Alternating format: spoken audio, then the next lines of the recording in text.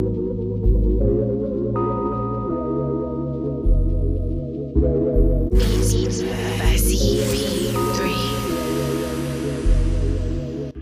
got to have a concept. You have a great concept. You guys are doing it, man, and it's an honor for me to just be, a small rock, man, in your mountain. I'm gonna pop a top in your honor. Mr. Doc Walker blessed us with his presence and knowledge. We want to welcome in our next special guest, Haley Skarupa. She's a three-time world champion in women's ice hockey and most recently won Olympic gold with Team USA. The Cap Stadium Series is definitely my favorite, obviously.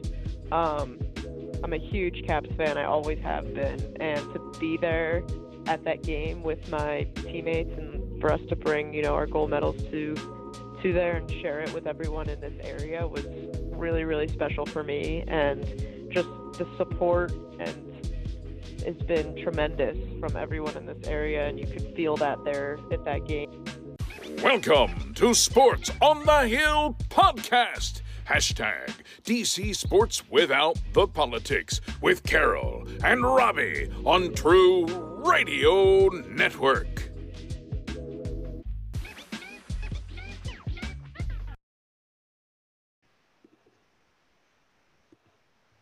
That's right. It's Monday night. Sports on the Hill podcast, True Radio Network, coming to you live from the lab. CP3, you know who it is. Yesterday, I had, 3 shows yesterday. It was crazy. It was on the air till like 11 o'clock at night. Did a commercial shoot for our partner, Eric Kuzis. Shout out my man, Asad. Appreciate you just shared the feed for me. Appreciate that, bruh. One love. You see, he posted some of the pictures of the commercial shoot yesterday. Stay tuned for the video on that. But that's, beyond the point. Just had to give a shout out. But I know I'm tired. Robbie, how are you tonight, man? I done had a rough day, man. I've been training. I got homework after the show. Bro, it's been another long day. How you doing tonight? I'm doing really well. I actually had the day off. I hope that my fellow Jews had an easy day of fast if they did do that. Yeah, it's nice working for a school where there's a lot of Jewish people that work there as they give us the Day of Atonement off, which is good. And it's the holiest of holy days for those who are not Jewish. But I had a great day with Zach. We went out and played some sports, kicked the ball around, and just beautiful day just to hang outside with him. And it was nice. My parents took him for the weekend and for part of it and gave us some time yesterday. And fortunately watched the Washington football team not play particularly great. But, it was a fun weekend. I'm excited for the Lakers to get back all the way to the finals. So that's exciting. We'll talk about that in a little bit.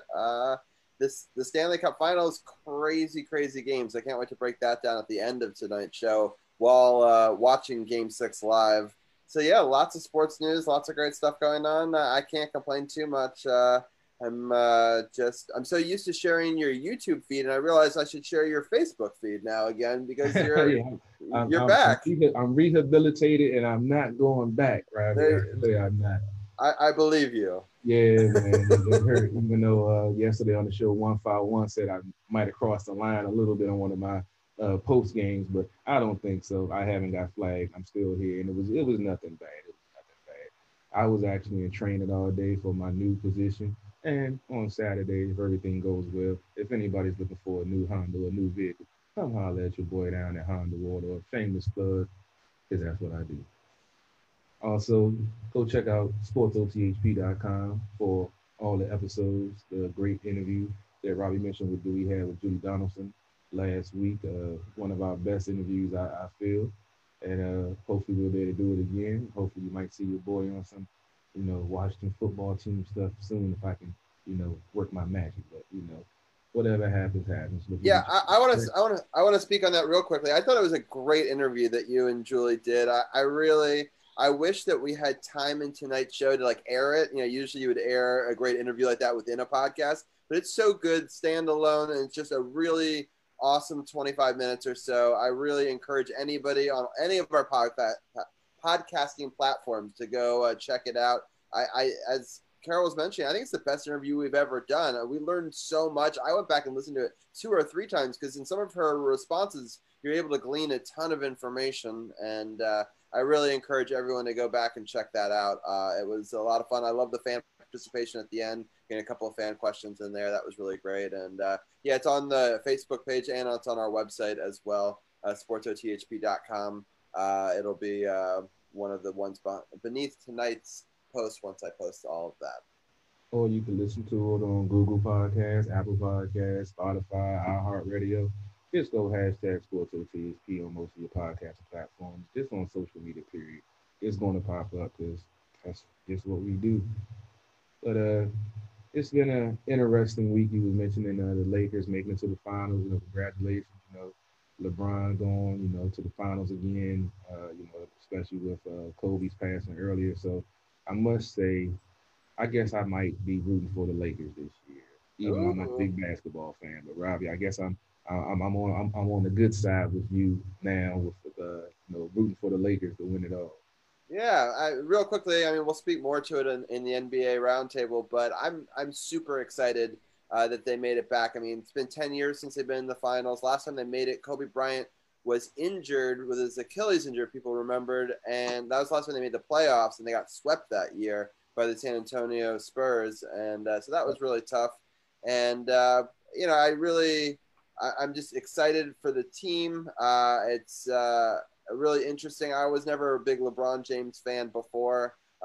We've talked about that, but I just think that this team with AD and LBJ together has just been really exciting, and I'm so proud. A lot of the same reasons I'm rooting for them, in Kobe's memory. And it's just an incredible run. And just 9 out of 10 times for LeBron to make the NBA Finals. And it's basically either been the Heat or the Warriors in every year for the last 10 years, which I thought was crazy. And so that means Iguodala or LeBron James has been in every single one of the finals. And then they're matching up against each other again. There's a lot of great stories. Him going against his old team, the team that he finally learned how to win a championship with. So there's a lot of interesting storylines to this NBA Finals for sure. So I'm excited to break that down a little later. Well, damn, I done learned something new that quick in just the first 10 minutes of the show. I knew none of that stuff you just said, Robbie. So I'm going to definitely be listening to the NBA Roundtable to get some more nuggets like that, man. Yeah, y'all always break down the NBA, even though it's, to me, not that good, but you guys always make it sound more interesting than I think it is. I'll put it that way. Sounds good. All right. Well, with that, let's I was thinking we can bring in Arun and we can kind of, for the next 10, 15 minutes, wrap up the last couple of games for the Nationals. And let's talk about, before we get into that, the batting champion. I think that's such a cool thing. Carol, if you want to break. You mentioned that, Robbie, because actually Juan Soto is the youngest ever to be the batting champion, is what I saw. Yep. Across my line. So this dude, man, I'm not even disrespectful. This young man, what he's done in the short amount of time that he's been in the league and the records that he's broke or tied or the things that he's done. I mean, even though this season is over, they finished 8 games under 500. You still have something to smile about. Because I'm sitting here smiling about it, just thinking about it, the potential that he has.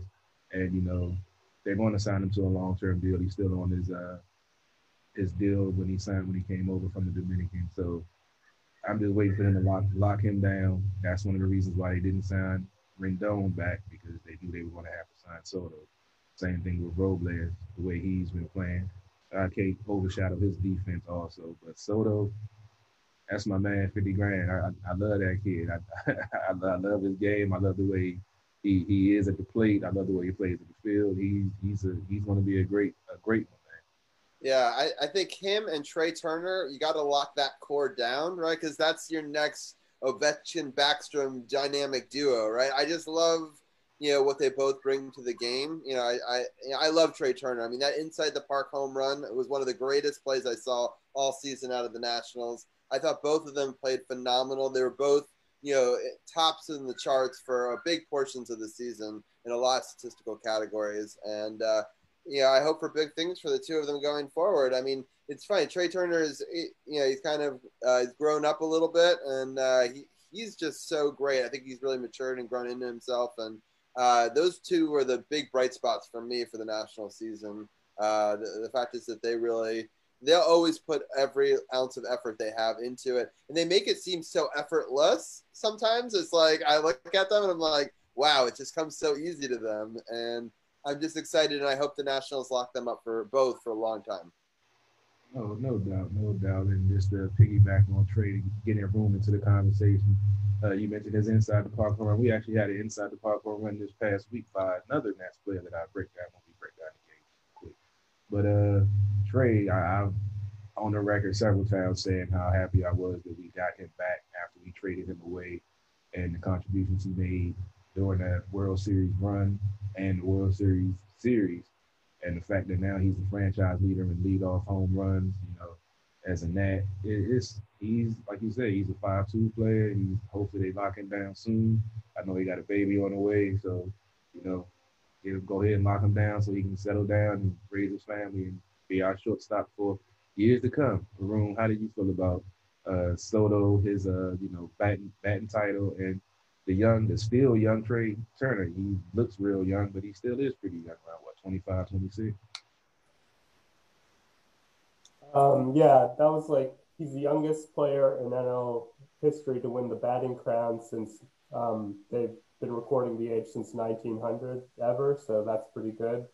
And it's pretty, Howie Kendrick tore his Achilles back a couple of years ago, and that's when Juan Soto came up, and he said that's probably the best thing that's ever happened to for the Nats because of that.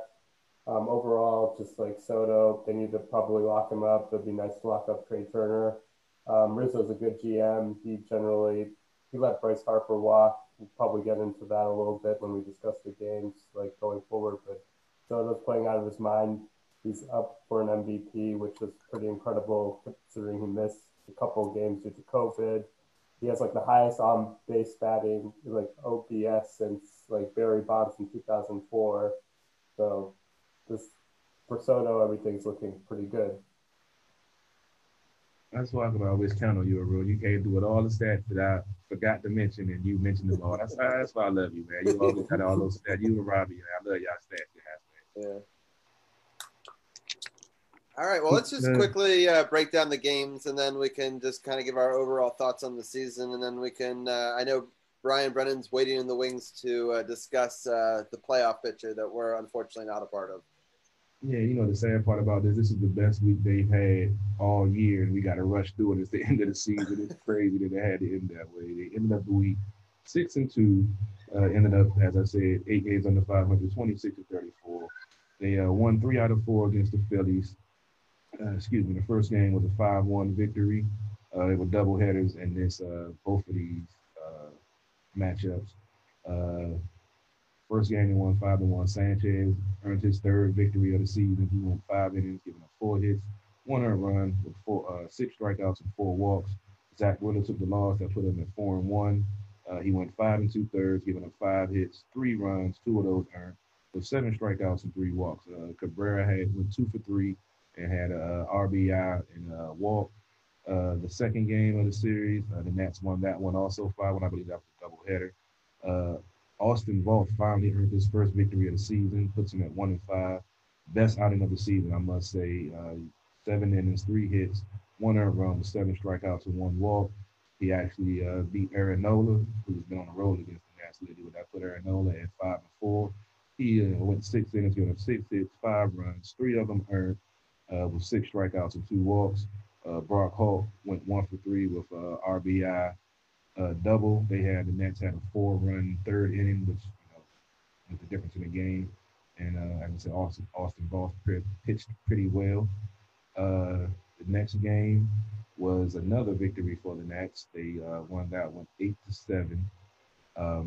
This one was a little funny. Hudson gave up a home run to end up losing the lead, but the Nats had a walk-off. I believe it was I forgot to write it. I think it was the 10th or the 11th. I'm not really sure.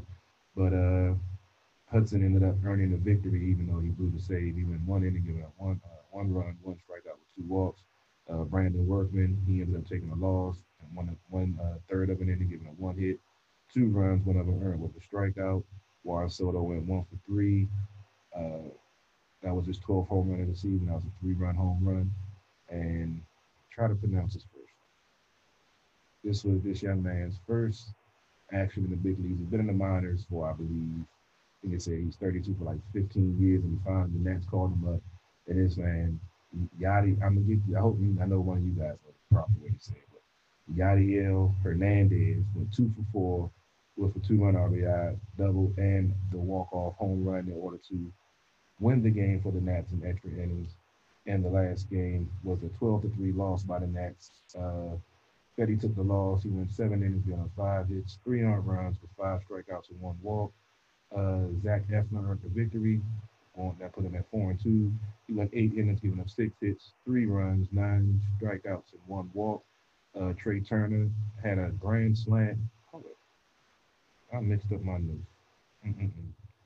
That's pitiful. It was a loss by the Nats. I wrote my notes for the next series on that. Arun, I'll go to you. I know you probably couldn't pronounce the young man's name who had the walk-off that I just talked about. What did you think about this series with the Nats winning 3 out of 4 and pretty much dominating this series that we wanted to see all throughout the season? It reminded me of last year because the Nats eliminated the Phillies from the playoffs last year, and this year the Phillies were in playoff position, and then they ended up losing their playoff spot largely because of the series. So that was pretty interesting, at least at that point in time. And then Bryce Harper was pretty angry in the last game of the series. He hits 2 home runs. Yadiel Hernandez in that walk-off win, he's like the oldest player with his first hit to have a walk-off hit as his first hit in MLB history at 33, and he only joined the majors because he defected from Cuba only a few years ago. So it's pretty incredible. And some are saying it was a pretty good week for the Nats. It's it was the start of a pretty good week because it's been a pretty long season. But overall, good starting pitching. Other than the 12-3 loss, 3 wins is pretty good. No doubt. Robbie, did you check out this series? Or you want me to just go ahead and say the next one? I know you aching to get in some NBA. I double muted myself. There you go. It's an official show. It's happened. All right. No, I don't have a whole lot to say on it. I catch moments here and there, but there was so much going on with the the NBA and the NHL this week. I didn't catch the long stretches. I'm happy they did well at the end of the season. I'm happy that they at least tied with the Mets. So depending on which standings you look at, some have us above them due to a tiebreaker. Some have them above us because of alphabetical. But it's at least we're tied with them. We're not worse than them. So I will. It's a silver lining with a good final week. Definitely. All right, let me wrap up the season and the final Nats talk of season 5. Unfortunately, we were hoping it would go longer, like that great run we had last year, but it is what it is. This series they had against the Mets, they won a 4-game series, 3-1. The first game, the Nats took the loss. Mets won 3-2. David Peterson earned the victory. That puts him at 6-2. He went 7 innings, giving up 4 hits, 1 earned run, 4 strikeouts, and 1 walk. Patrick Corbin took the loss. That puts him at 2-7. I know he'd want to forget this season when this season be over because, I don't really know what happened with him. It wasn't all his fault. Like I said, some of the bullpen issues and some of the offensive issues he had earlier. So he was still a quality sign last year to help get the Nats champions. He gave up 10 hits, 3 runs, 3 strikeouts, and 3 walks. Edwin Diaz earned the save for the Mets. He went 1 inning, giving 2 hits, 1 run, and 1 strikeout. Josh Harrison went 2 for 2 with the RBI. The second game of the series, I believe this was a doubleheader also. This was a very entertaining game. I think I actually watched this game. The Nats won the game 4-3. Mad Max earned his 5th victory of the season. That puts him at 5-4. He went 6 innings, giving up 6 hits, 3 runs, 7 strikeouts, and 2 walks. Miguel Castro took the loss. That puts him at 1-2. He went a third of an inning, giving up 1 hit, 1 run, a strikeout, and a walk. Will Harris earned the save, his first as a Nat. He went one inning, giving up one hit, no runs with one strikeout. And Andrew Stevenson went 2 for 3 with 2 RBIs and 2 home runs. One of those was an inside the park home run off a play where the outfielder actually ran out of room and didn't slow down into the outfield wall and kind of knocked himself silly. And then when his teammate got the ball, he didn't even throw it in the infield. He was concerned about his teammate. So it was pretty much an uncontested inside the park home run. He definitely showed some nice signs at the end of the season, Andrew Stevenson. He was all over the score sheet this past week, though, when I looked up all the stats and everything. So, like I said, we have plenty of ammunition in the tank for the team to continue to be good and hopefully get back to another World Series. The next game of the series was a Nats win also, 5-3. Sanchez earned the win, which puts him at 4-5. He went 5 in the third, giving up 4 hits, 3 runs, 3 strikeouts with 1 walk. Porcello took the loss. That puts him at 1-7. He went 3 innings, giving up 8 hits, 5 runs. 3 of those earned with 3 strikeouts and 1 walk. And Daniel Hudson earned his 10th save of the season, going 1 inning with no hits, giving up 1 strikeout and 1 walk. Trey Turner went 2 for 4 in that game with a solo home run. And the game that I was giving the stats for when I was mentioning before, the Nats won the last game of the season, last game of the series, 15-5. Austin Voth earns his second victory of the season and went 5 innings, giving up 9 hits, 4 runs, and with 4 strikeouts. Seth Lugo took the loss. That puts him at 3-4. That he had gave up 5 hits, 6 runs, 1 strikeout with 2 walks. And now the stats that I was reading earlier, Trey Turner went 2 for 5 with 7 RBIs and hit a grand slam. That was his 12th home run of the season. Stevenson went 2 for 4 with 3 RBI with a 2-run RBI double. Yan Gomes went 1 for 3. He had a solo home run also. And that was pretty much the end of the Nats season. Ended on a good note, 15-5. They can, go home and, still enjoy being World Series champs until somebody's crowned a little bit later. Room, did you catch any of this series before we get to MLB playoff talk with Brian, who I know is chomping at the bit to talk some playoff, even though we can't? Yeah, it was like a similar series to the Phillies. The Nats eliminated the Mets officially from the playoffs with their chances. And then Scherzer, with his win, he got an 11th consecutive season in a row with a winning record. That's the highest active, tied with Clayton Kershaw. Yeah, Stevenson was great with those 2 home runs. Trey Turner, he had a couple home runs in this series. Overall, it's more what we wanted to see the whole year, but nice. It's at least the Nats have something to look forward to. They're bringing Turner, at least Soto, and Hudson, Scherzer, and Corbin back next year. They'll probably have a lot of other changes with Doolittle, Kendricks, being free agents among other players. And Davey Martinez got his extension, which is pretty good. And that was before the Phillies game, and he said we got DeGrom and Porcello. Porcello threw 1 hitter earlier in the year against the Nats. So that was his only win of the year. So it's just been that kind of year for the Nats. Yeah, I remember he had a 15-game losing streak. So it's it's nice that the Nats are playing well. Unfortunately, with this short season, it's too little, too late. But at least we have that to look forward to next year. Yep. No doubt. Robbie, why don't you go ahead and bring in Brian so we can start talking about this MLB playoffs and this crazy day of baseball that we're going to have coming up. Sounds good. And yeah, the memories will last forever. We will enjoy them as World Series champions in our minds. That will, I still can't believe that we were able to do it last year.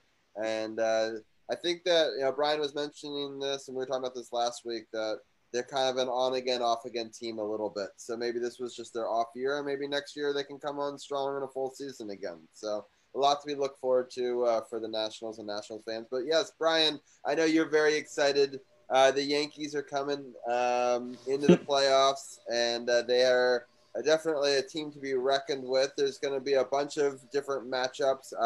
I'm just going to read the matchups real quickly, and then I'll let you kind of break some of them down with us. So as Carol was putting in the graphics, Wednesday is going to be an incredible day. You share this tweet with me. It's going to start with Cincinnati at Atlanta at 12 o'clock on ESPN. And then Houston at Minnesota at 12 p.m. That's on ESPN2. Then at 2 o'clock, Miami at the Cubs on ABC. And then at 3 p.m., the Chicago White Sox at Oakland on ESPN. And then Toronto at Tampa Bay on TBS at 4. St. Louis Cardinals at San Diego Padres at 5 p.m. on ESPN2. The Yankees are at Cleveland on ESPN, and the Milwaukee, against the Dodgers are on ESPN at 10 p.m. So it's 8 baseball playoff games in a single day, a record that has never happened before. And so my understanding is all of those ats are going to be the home teams for all 3 games. Is that correct? That is correct. There is no travel during this series. All 3 games are going to be played at the same ballpark, whoever's the higher seed. So the Yankees are the lower seed. That means there will be a win for all 3 games. Yes, they're going to Cleveland. Yes. Does that make you nervous to play a 3-game, where you have to win 2 of those in Cleveland, or how do you feel about that? I mean, just talking specifically about the Yankee series, I am pretty nervous, especially because the Yankees did not play great baseball down the stretch. They were a very Jekyll and Hyde team all season. They had like one stretch where they were 16-6, and then one stretch where they went 5-15, and then followed that up with a stretch where they went 10-0, and then followed that up with a stretch where they went 2-6. So you don't know which team's going to show up. Plus, not to mention, yes, Garrett Cole is starting Game 1 for the Yankees, and he's obviously an incredible pitcher. But the starter for Cleveland is going to be Shane Bieber, who is likely going to win the AL Cy Young Award. He won the Triple Crown of pitching this year. So I am very nervous, and also not being able to play at Yankee Stadium is going to be a problem too, because the Yankees were great at home all season, but really struggled on the road. So I don't know what to expect going into this series. To answer your question, yes, I am nervous. Yeah, well, I got a follow-up question, just because it's an interesting scenario, these 3 road games. Is that just because of COVID this year, or is this the new way that the playoffs are going to be going forward? Well, there were a lot of changes to baseball this year, and, the expanded playoffs were one of them. And a lot of people are kind of viewing this as like an experimental year for baseball. So I think they're going to figure it out like after the season, if it's going to be an expanded playoff, if we're going to keep the wild card round. And then I'll be interested to see if they do keep the wild card round, will they keep it a best of 3? And if they do keep it a best of 3, will it all be at one site? I don't know if that's particularly fair. But yeah, I don't really know, to be honest, like what they're going to do after the season with all these rule changes, like the universal DH and the runner on second rule and this expanded playoffs. Right, and the double headers that were shorter. Double headers, yeah. So keep the double headers. Yeah, I think they should keep the double header thing. I agree. I agree. Yeah, I think that's the right amount of time for 2 baseball games in a single day. I think 9 innings twice is a lot of baseball. Yes. I mean, even for baseball enthusiasts, I think that's a lot. Now, don't get me wrong. I could watch 9 innings of baseball. No, 9 innings, but 18. 9 innings times 2. Double header with 9 innings. I've done it before, so I'm not really tripping. But it does make it more convenient, and it does, give a little bit more intensity to both games because it's only 7 innings. Right.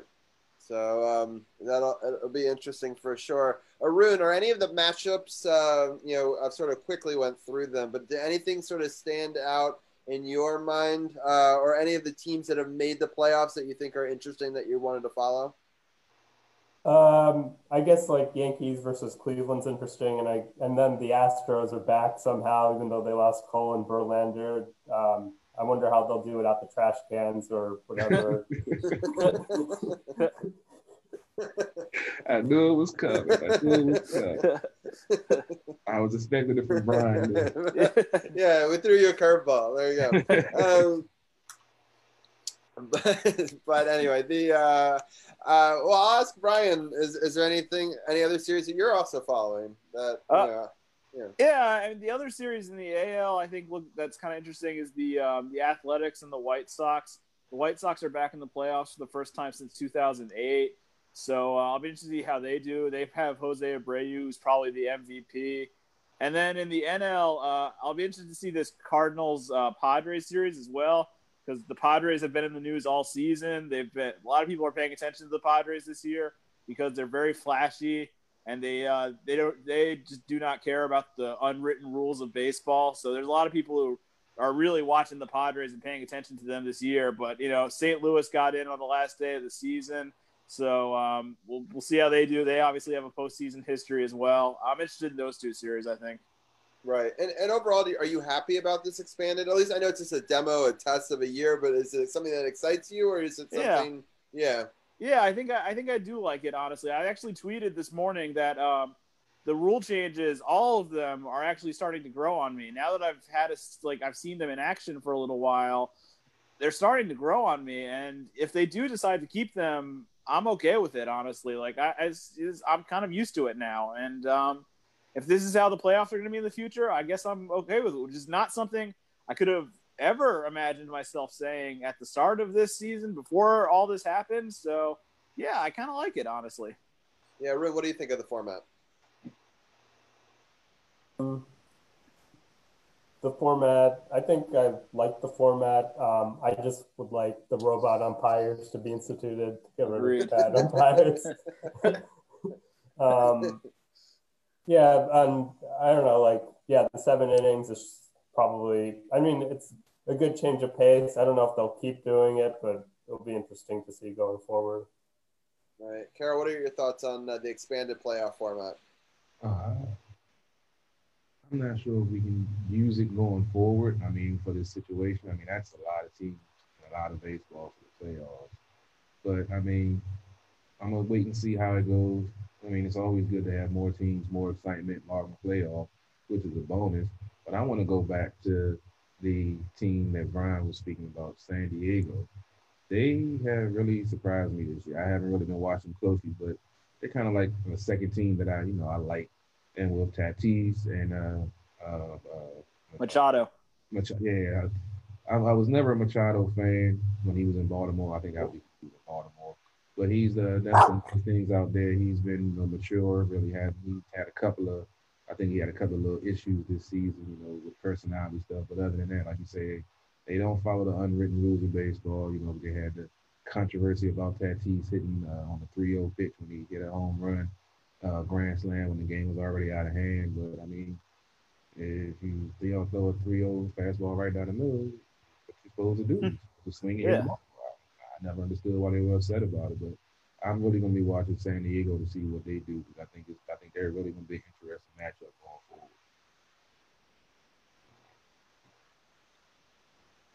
Yeah, I agree with you. I really like I think you can make a case for both Machado and Tatis being the MVP, and they're probably going to help. They're probably going to split some of the votes, honestly.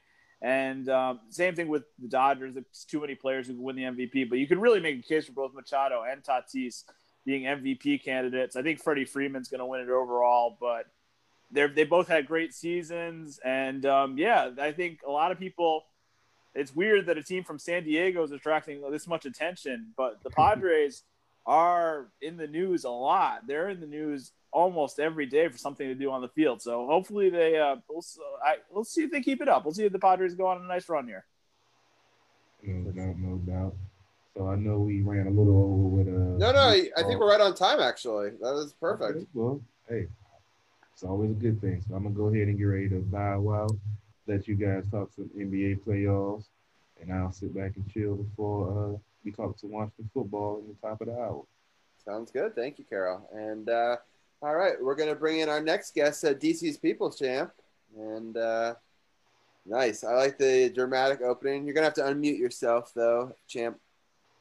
There we go. Well, I thought I did, but I guess I didn't. What's up? Hey, no problem. Yeah, good. I like the Washington football gear. The new I don't have any new gear. I need to get the face mask. I thought that's going to be iconic. That's going to be a piece of history for a long time. And I love the championship belt as always. How are you doing today? I'm well. It seems like everybody's having a case of the Mondays except me. My Monday was actually pretty chill for once. Yeah, I actually had a really good Monday too. I'll take the day off, even if it's for not, of course, the happiest of reasons, just in the Jewish religion. But I'll take it regardless. How are you doing with that, Robbie? You good? Yeah, I'm good. I didn't fast. I didn't do any of the things I was supposed to do today. So I'll be 100% real. Black GOP would be so disappointed in you, Robbie. You know he would be so disappointed in you. I don't know. Maybe he would be. I don't know. We'll see. I've always been very, very Jewish in certain things, but not in everything. So Jewish adjacent. Exactly. Yeah. I do enjoy my shellfish, and I do enjoy eating today. So it's one of those things that it's one of those things that happen. All right, we're gonna bring in our next guest here. We got Tim Clark, who's part of our round table. I think he's still logging in. There we go. I'm here. There you go. Hey guys. How are you doing? Good. Am I just on time? Late? You're just on time. No, you're perfect. Okay. We're all in at 7:40. Top of the time. It's awesome. All right. Well, let's talk East first, since East kind of wrapped up yesterday, and then we'll talk West. We're going to break down how we kind of got to it, the NBA Finals, that is. I'm going to pull up all of the games just so I get the scores correct. But it's been an interesting – both series were great. I enjoyed both of them immensely. I was worried that they might be short series. I thought that the West was obviously a little bit shorter than maybe I would have liked, but the result was the way I wanted, so I can't complain too much. This Heat Boston series was a bit back and forth. Boston taking the first two, and then Miami taking the first two, and then they lost the third one to Boston. So that's kind of where we were at the end of the last one, and they repeated doing the exact same thing this week, had a 2-in-1 week. And that obviously gives them the 4-2 victory in the series. The three games that happened this past week were Wednesday, September 23rd. Miami won 112-109. On Friday, September 25th, they lost to Boston 121-108. And Boston was able to win the clincher yesterday 125-113. So I'm going to go around the group and get their takes on the Eastern Conference Finals. We're going to start off with DC's People Champ. I know this is his favorite series to talk about, so go for it. Listen, call me Nostradamus. I said it was going to be Heat in 6. Nothing against the Heat. I just figured that Boston was not going to go away and not going to go away quietly, and they didn't. What I noticed from these last three games, number one, is Tyler Hero is a hero for that team. He averaged about 23 points these last three games, including that 37-point explosion he had in game 4, in which he came off the bench. He wasn't a starter. He was off the bench and scored 37 points. I kept saying his name, Tyler Hero. That's going to be a kid you're going to keep an eye on for the next few years because he's got it. He's a shooter. He plays well. The other thing, again, is that Miami's just a complete team. They're such a complete team. They don't rely on one or two guys to score. You can see that from their performances.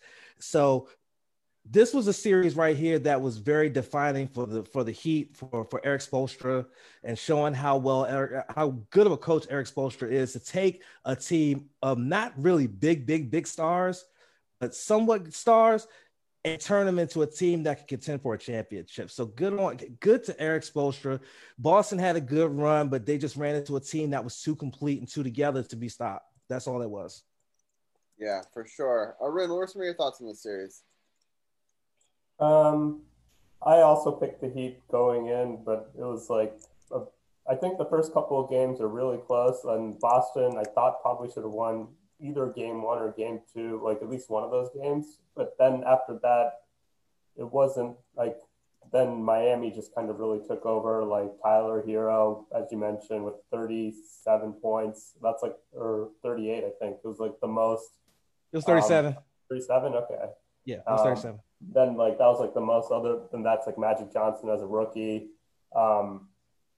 Somebody on the 76ers had 30 plus points coming off the bench. I forget who it was, like in the 1980s. And then Bam was ridiculous. He had like after like a pretty disappointing game 5, he came out on fire with 30 plus points. The Celtics, they were like, I don't know what was really wrong. I think they got a little too isolation heavy in the fourth quarter.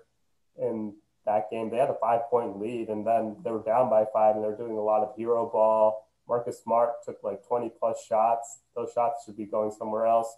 Gordon Hayward had a good game 4, but he was pretty rusty. Game 5 and game 6, I don't think he really helped them. It'll be interesting to see what Boston does going forward. But Miami, as Ken mentioned, they're like a complete team, and they just like go to the hot hand. Andre Iguodala was the hot one. He had shot 100% from the field, 100% from 3, and of course 50% from the free throw line. Just like, Boston definitely had the talent, but they just need to get over that hump. It's 3 conference finals in 4 years, but they just come up short every time. Yeah, Tim, what are some of your thoughts on the Celtics and them coming short?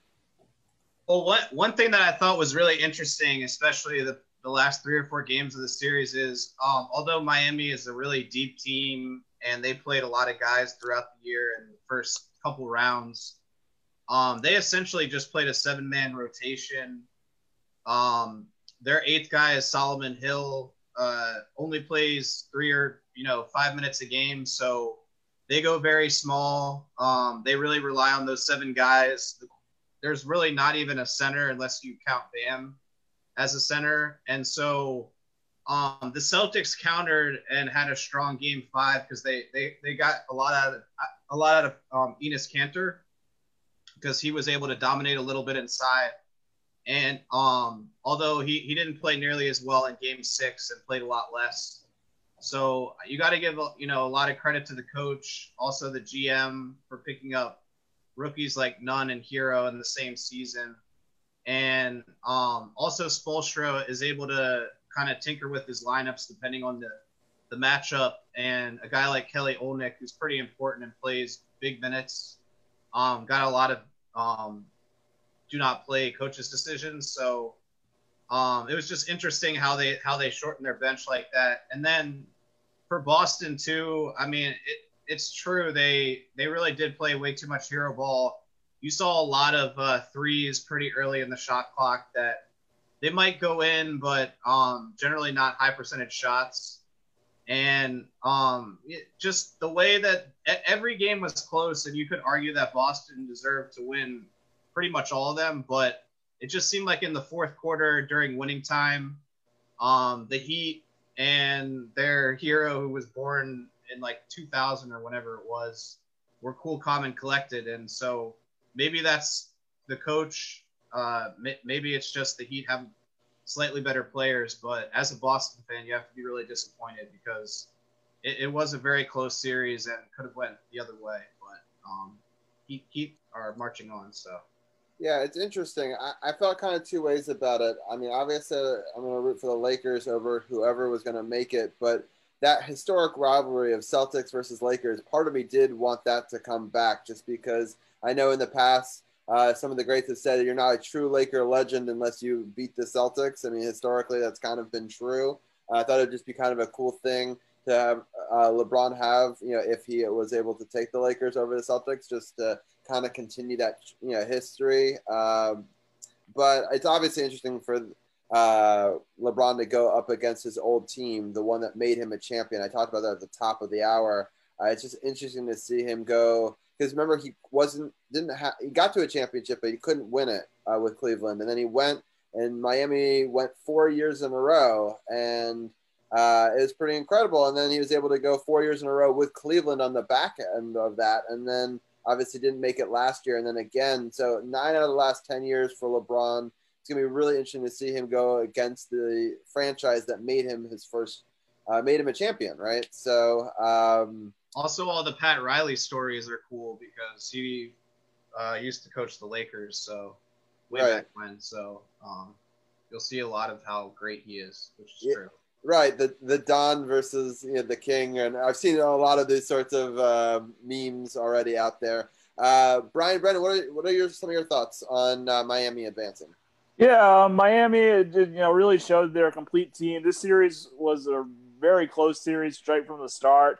I believe after Game 4, both teams had the same number of points through 4 games, yet Miami had a 3-1 lead. So they were just getting the breaks, and everything was going right for Miami. And no pun intended, but, I mean, there's a different hero for Miami every night. And Tyler was one of them, obviously, in Game 4, giving the Heat the 3-1 lead with the 30-plus points and just an incredible shooting game. Crazy to think how young he is, and he's just balling out in the NBA playoffs. He's the first player born in the decade of the 2000s, the 2000s millennium, to play in the NBA Finals, which is crazy. And, the Heat just have a complete roster. You mentioned Iggy as well, another great performance from him as well. A really great showing from them. I'll be interested to see how the Celtics offseason goes. I think they'll be back next season and strong in the East because, the East really still has a lot of question marks. But Miami, I'm very impressed with. I think they're the right team to represent the East in the finals. They've been just great since they've come to the bubble. If I'm not mistaken, they still haven't lost back-to-back games yet in the bubble. So, they've been the best team in the East since the bubble started, at least. Right. No, they've really kind of come out of nowhere, but I think they're the true complete team. And I think in these sort of scenarios where it's just really strange and unlike any other season, I think if you can bond together and be the best teams, and I think that eventually the two best teams rose to the top. It's interesting because I think for the Lakers, you'd always think you'd have to win through LeBron, but they're really playing through AD and doing some interesting things that are different. It'll be interesting to see if the length of the Lakers gives the Heat some fits. But let's break down how the Lakers got there, and then I'll get all of your takes at the very end about how you see the series going, or at least through the first 3 games, because we'll preview kind of the first 3 games, and then next week we'll recap those and talk about the next set of 3. For the Lakers series, when we last left off, they had won both of their games. On Tuesday, they actually lost to Denver 106-114. Then they were able to come on strong again. On Thursday and Saturday, they were able to win 114-108 and 117-107. AD playing very well. LeBron, playing a great team game. Just really kind of impressive throughout. Brian, I'll let you start with this one. What were your thoughts on this series? Well, Denver definitely didn't quit at any point in this series. When they were all down 3-1, I think we all had the same thought that maybe they were going to have another comeback here. But the Lakers were just too strong. I mean, they showed it. They really put them away in both games 4 and 5. Leaving no doubt, in my opinion, who the better team was. Denver will be back. Grant had a great game for them in Game 5. He's going to opt out and be a free agent. We'll see if they bring him back. And Jokic, of course, and Murray both kind of struggled. The Lakers kind of slowed both of them down a bit in this series, which is the key. Because if you slow down their 2 best players, you pretty much slow down the rest of the team. But, Lakers are like I said about the Heat being the right team out of the East. I really believe the Lakers are the right team out of the West. They've been the best team in the West all season, even before the bubble, even before the pandemic. So they deserve to be here. And, LeBron, incredible. This is, I believe, his 10th finals appearance, which is just crazy. He's been in just about every finals for the last decade, except for last year. What can you say? The guy is one of the best players of all time, unquestionably.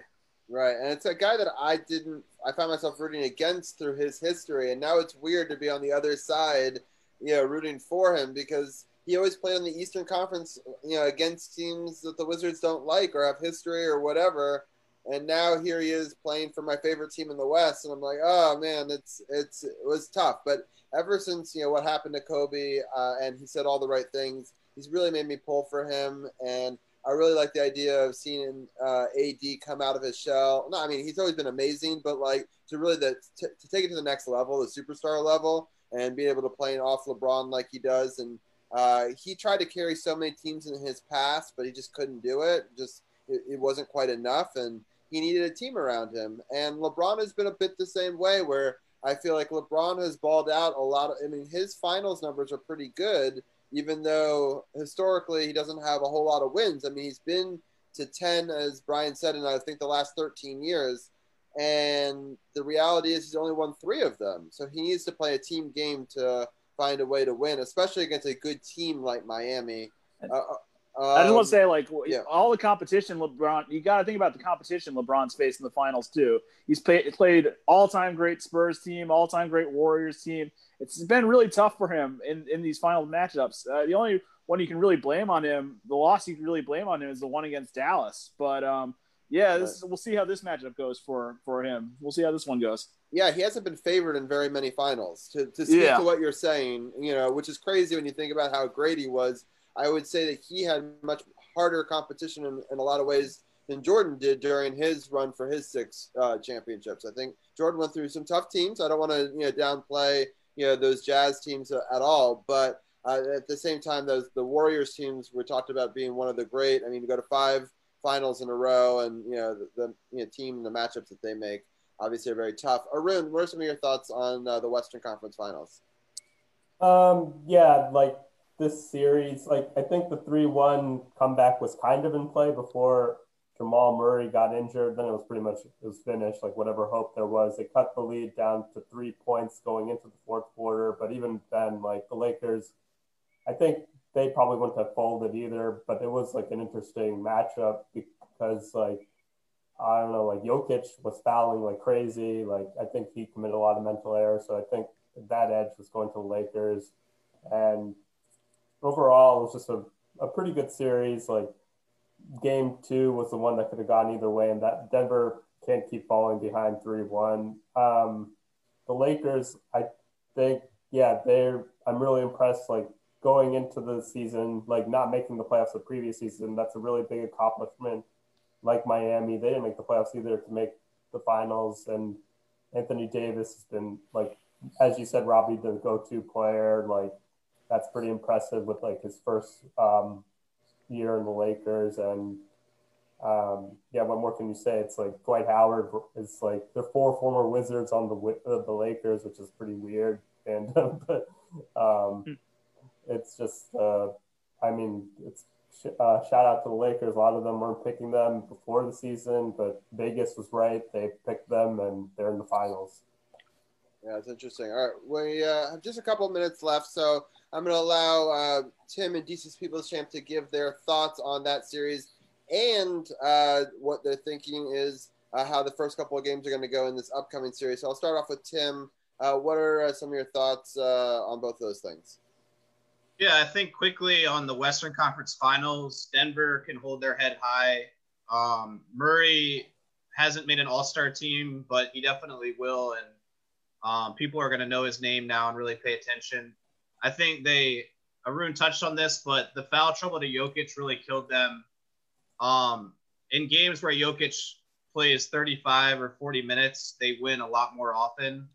But he does a lot of stupid mental mistakes on the defensive end and gets fouls early. But when he plays, he's vital. He's a great offensive player.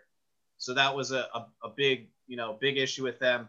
And also just one thing that really impressed me with LeBron, we talked about his offense and all the times he's been in the finals, but at the end of game 4, when it was really close and the Nuggets had a chance to tie it 2-2, he took on guarding Murray at the end, 3 or 4 possessions, and he shut him down. This guy who's much smaller, maybe quicker, and he, guarded him like one of the best point guards could. So I'm really impressed. And then in the finals, just for a quick preview, I'm tempted to pick the Heat, but it's not going to happen.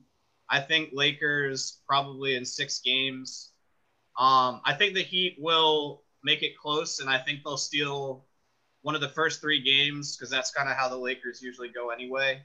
But I still pick them. I think they're too deep. And when you look at you look at the starting 5, it's a little bit stronger than Miami. So that's my pick. Right. DC People Champ, what are your quick thoughts on those things? Real quick, two things. One, AD does stand for Anthony Davis, but it also stands for all day because he was making buckets all day, especially from beyond the arc. He's going to be dangerous in this final series. And number two, like I said before, Denver is a very scrappy team. They showed how scrappy they were. They were able to take one from this very tough Lakers team, but they couldn't take more than that. And that's why we are at where we're at now with the Heat and the Lakers. Andre Iguodala in his 6th straight NBA Finals appearance. LeBron his 9th in 10 years. I mean, and Iggy been known to be able to lock down LeBron in the playoffs. I'm not going to pick the Heat. I almost got swayed towards the Heat on this one, but I'm sticking with, I think it's going to be Lakers, and I'm going to agree with Tim, Lakers in 6, because I think the Heat can definitely take 2 from the Lakers, but I think that the Lakers ultimately win the series. Right. For the record, I also have the Lakers in 6, although I wouldn't be upset if it went 7 just because I would enjoy that. I'm rooting for the Lakers, but I'd like it to be a good series. Brian, your quick predictions. I mean, I was going to pick Lakers in 6, but everybody else beat me to it. Well, I mean, I think we could all be in agreement. It's not like there's like a set number of people who can say that. So. Yeah, all right. Well, I think this will be a competitive series. I don't see it as a sweep or anything like that for the Lakers, but I do see like Tim said, I think one of the first 3 games, Miami, really, if they want any like real chance to win the series, I think they have to steal one of the first 2, to be honest. But if I do see them winning one of the first 3 games at least, and I just think the Lakers are going to be too strong. And just want to give one shout out to Udonis Haslem, who's now been in every finals the Miami Heat have ever been involved in, including their first finals appearance back in 2006. So Udonis Haslem deserves a shout out as well. And I think I said this in our chat, but this final does have Antetokounmpo and Leonard in it. It's just not the ones you think it is. All right, Arun, your final quick thoughts, and then we'll and also maybe your goodbyes as well, since since it's already 8:00. I'll be the contrarian. I'll pick the Heat in 6. I don't know. And then my final thoughts are I'm really looking forward to this Washington football team game against the Ravens. Maybe we'll see. It'll be a great matchup. And if RG3 plays like he will, then it'll be a great matchup for the Ravens. And let's see what happens. Thank you, Arun. I appreciate it. Tim, your quick final message, and good luck to your Ravens tonight. Yeah, I'm really excited for Monday Night Football. Even if the Ravens lose, I think it's going to be a great game. I'm also excited to talk about, like Arun said, the WFT Ravens matchup next week.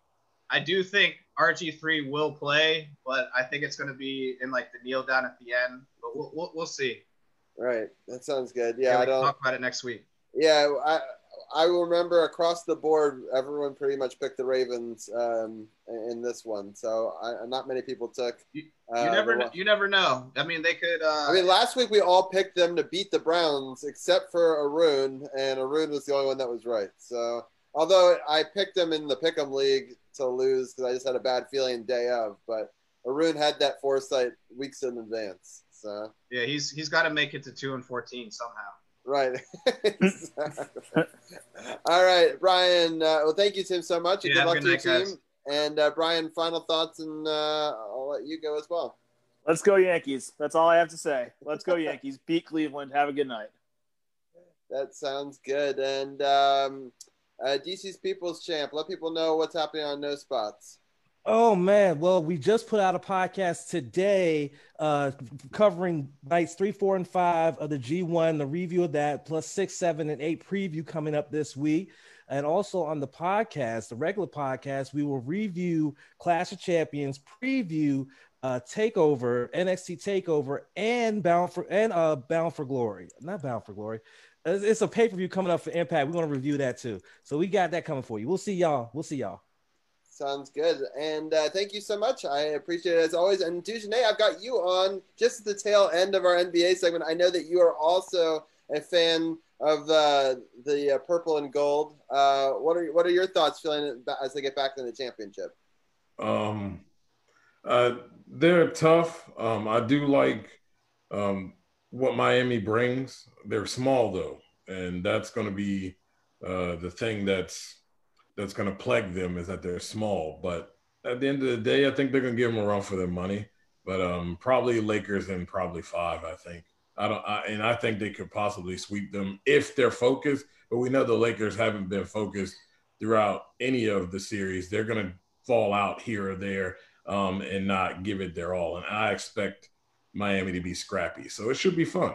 Do you think that the Lakers will lose one of these first 3 and then sort of take it from there?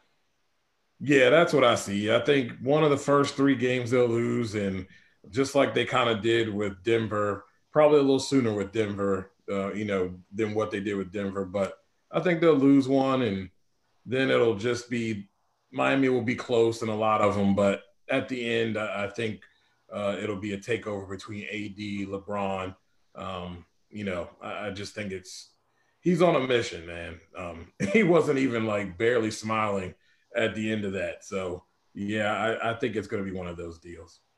Sounds good. Yeah, no, it'll be interesting for sure. I'll let you guys get into some Washington football team talk, but I figured I'd pick your brain a little bit since a fellow Laker fan. Yeah. What's going on, dude, Janae?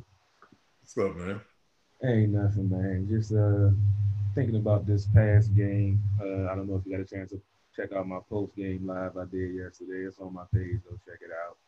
Me and Big Hurt broke it down and just talked about some of these word and some of the stuff going around about Haskins. We chopped up about this. And me and Big Hurt broke it down big time yesterday.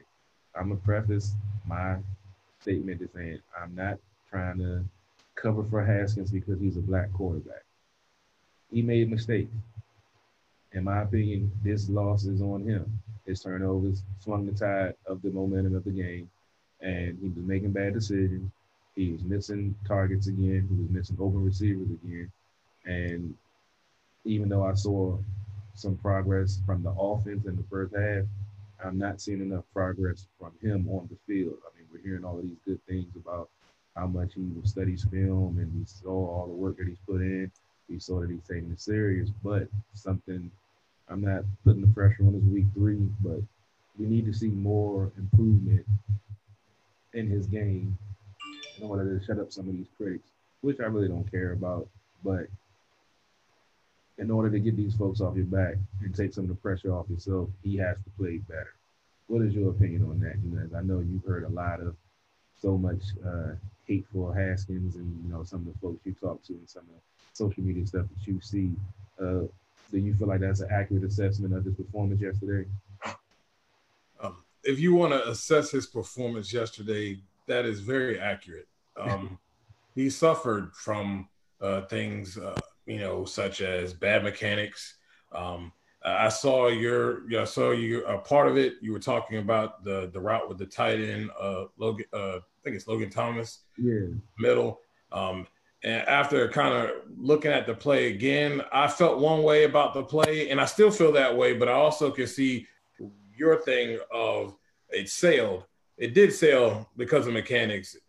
It was also a very, very tough throw that, in my opinion, you can either say he either didn't see the safety over the top or he forced it in there hoping that Thomas would make a play, which he could have if his mechanics wasn't off also. You get what I'm saying? So I understand both sides of that. It's hard to say, looking at it, whether it was clear that the safety was coming down, but there's also clear that, Pat Mahomes or somebody would have probably taken a shot there and put the bet on their tight end who has that athletic ability to make that play. So I do see that the ball sailed, though, along with the fact that it was a tough throw and maybe you shouldn't have thrown it. He's 9 games, man. 9 games he's had. 3 different coaches, 2 that didn't even nurture the guy. I love all these people acting like in his first year he got so much teaching under that. Both of them, for that matter. It's crazy how they forget how Jay Gruden threw him into the Giants game with no first-team reps and no practice at all, for real. And then at the end of the game, he's going to see, I told you he wasn't ready. I wouldn't be ready either if I hadn't played with the first team and you throw me in a blowout in the third quarter. No. And unfortunately, that's been the narrative that folks been chiming off of ever since that happened, in my opinion. Absolutely. And the next thing I'll go into is, everybody's like, oh, well, people are just making excuses for him. It's not an excuse when it's factual. Now, after that, after not having any care taken for him, not having the proper tutelage and the proper work being done from the off season through the season so that he can be prepared and grow, he's just getting that now and then has to get that in the COVID environment that we're in right now. None of that off-season work that he should have had last year that was half done last year, he doesn't get that this year with the full attention of a brand new coaching staff and a new system. And I tweeted this out yesterday about the fact that, to me, he reminds me of Jason Campbell. It has nothing to do with his play or anything like that. But Jason Campbell would have been fine if the proper care was given. Fans killed that guy, and he had no offensive line, no weapons, no help. And Haskins has new system, an offensive line that is now in shambles because your big piece has fallen.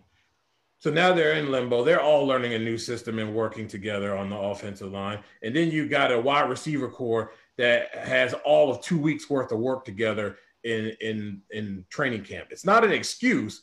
This is what you get when you have a completely overhauled team, especially on offense, that's trying to find its way, and you're trying to bring up a young quarterback who really is now having his first year within a true system and true care, handled with true care and truly being worked with in this season. So he kind of got his rookie season scrapped. I don't care how many times he played. His rookie season was scrapped. You think they gave a crap? They knew they were on the first smoking train out of Washington. We know how Jay feel about preparing guys that's not his guys, and how he gives them lack of practice and expect them to still be able to go out there and do a job. So, right, like you said, fresh start. Rivera has him in the right mindset. This is growing pains. You're going to have bad games, and in my opinion, like you said yesterday, I think this was his worst game as a pro. Even though he had okay numbers, this was his worst performance in all aspects of, as you said, not being aware, forcing throws, bad mechanics, bad footwork, trying to force the ball in the window. It was just a total, like you said, I wouldn't have been upset after the third interception if they would have. I think about it this way. You got a young quarterback in a situation where I felt like they were, the Browns were bringing it, and they were really bringing it to them, and then they were putting points on the board. So now you're getting behind, and you're starting to get behind, and now you're starting to panic. Things are not working, and you're trying to make a play now. But you're trying to make a play with a bunch of guys that you ain't even thrown to, and timing is clear. Yesterday, timing with the receivers was off. The only guy that he was really able to get timing with was McLaurin, and that at times was off, whether it be both of them or him. You get to forcing things, and things get out of hand for a young quarterback. And these are things that he's got to learn to keep his composure. And remember, all these things have to work from head to toe, all have to be working together. And you have to do those things right in order to be able to make plays. And I'm sure Coach is going to work with him and make sure that gets done. But this is like a whole overhaul on this team. And for people to be acting like, this team's been together for 3 years, it's insane. But, I don't think they gave the you like that guy that much crap as they're giving Haskins. But I'm just going to put that there. Real quickly, I wanted to say one thing, because I think it's also showing how two different teams deal with a rebuild, right? So the Browns have been doing this for a while, right? So they haven't been above 500 for a very long time. We saw the statistics, right? They finally broke that hump because they've been building slowly and steady to that point, right? where I think the Washington football team has been the opposite. We've just kind of been eroding over time. We started from a place of greatness, and we kind of just sort of eroded, and then became this 3-win team that you saw last year. And it's going to take a while to rebuild those parts back up again, I would say. And people want to win now. They're like, we got a new coach, we got a new this, we got a new that. Why aren't we winning? Why aren't we winning today? Because they'll see around the league that other teams are winning now, but they didn't have the erosion factor that we're seeing. The years, the pressure put on by the fans, the coaching carousel, the not believing in each other, and it wears away over time. And that's why now the Washington football team is a sub 500 franchise for the first time since the 60s. And the Browns are actually a winning franchise for the first time in 5 years, right? So you can kind of see how the different directions have taken. And I just want to give fans pause. Listen to what Julie said on our show last week, right? It's not going to be an overnight solution. And I know you want it to be. We all do. I was pissed when he didn't use his timeouts the last 2 weeks, even though I know fundamentally from an outsider's perspective, you're like, that's the right thing to do. Don't get hurt. You're building whatever, win-loss doesn't matter. You've seen progression that you're not going to come back and win this game. As a diehard fan, you want to use every timeout. You want to burn every minute. You want every final chance at the Hail Mary. And it's tough, and you have to sort of separate that. Like, what's good for the football team going forward and what's good for the football team today? And I think too many fans struggle with that separation. Yeah, well, we all know fans are going to be fans, but it is what it is. But let me quickly go over these. Now, I went over them yesterday. I'm going to just touch on some of the numbers real quick.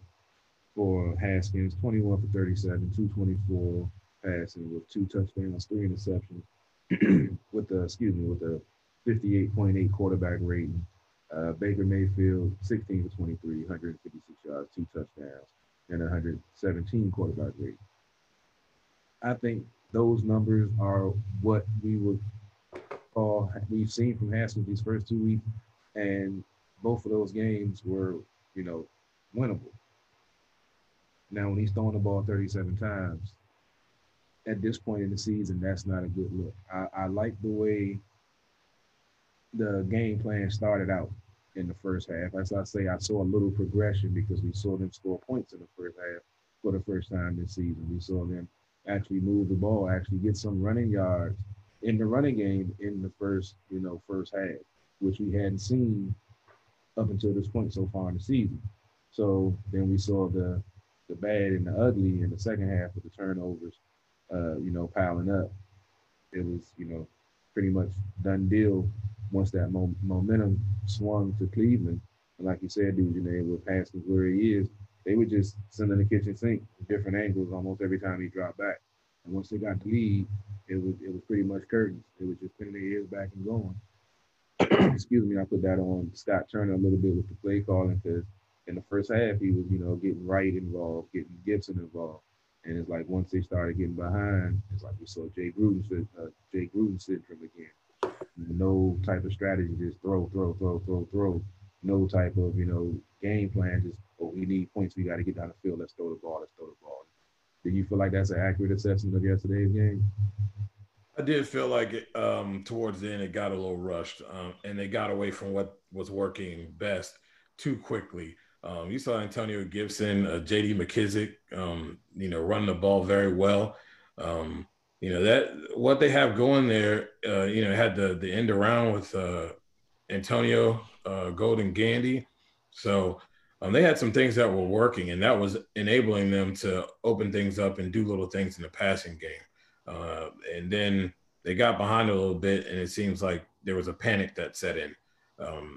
And you could see that it was a panic. Haskins looked rushed.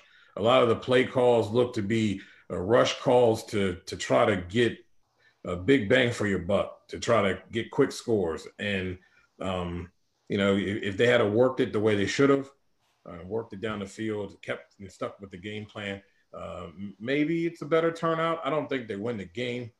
Defense didn't help very much, for various reasons, obviously. But I don't know if they would have won, but it definitely would have looked a lot better and palatable. And so, when you have a lot of turnovers like that, It's never a good look. Yeah, I was. I didn't get a chance to see the game. I was watching on my phone, and I was in training to do some things. So I was hearing McClissick was having some good runs, and I saw some of the moves, some of the things that Gibson was doing. Like I saw it right in the game.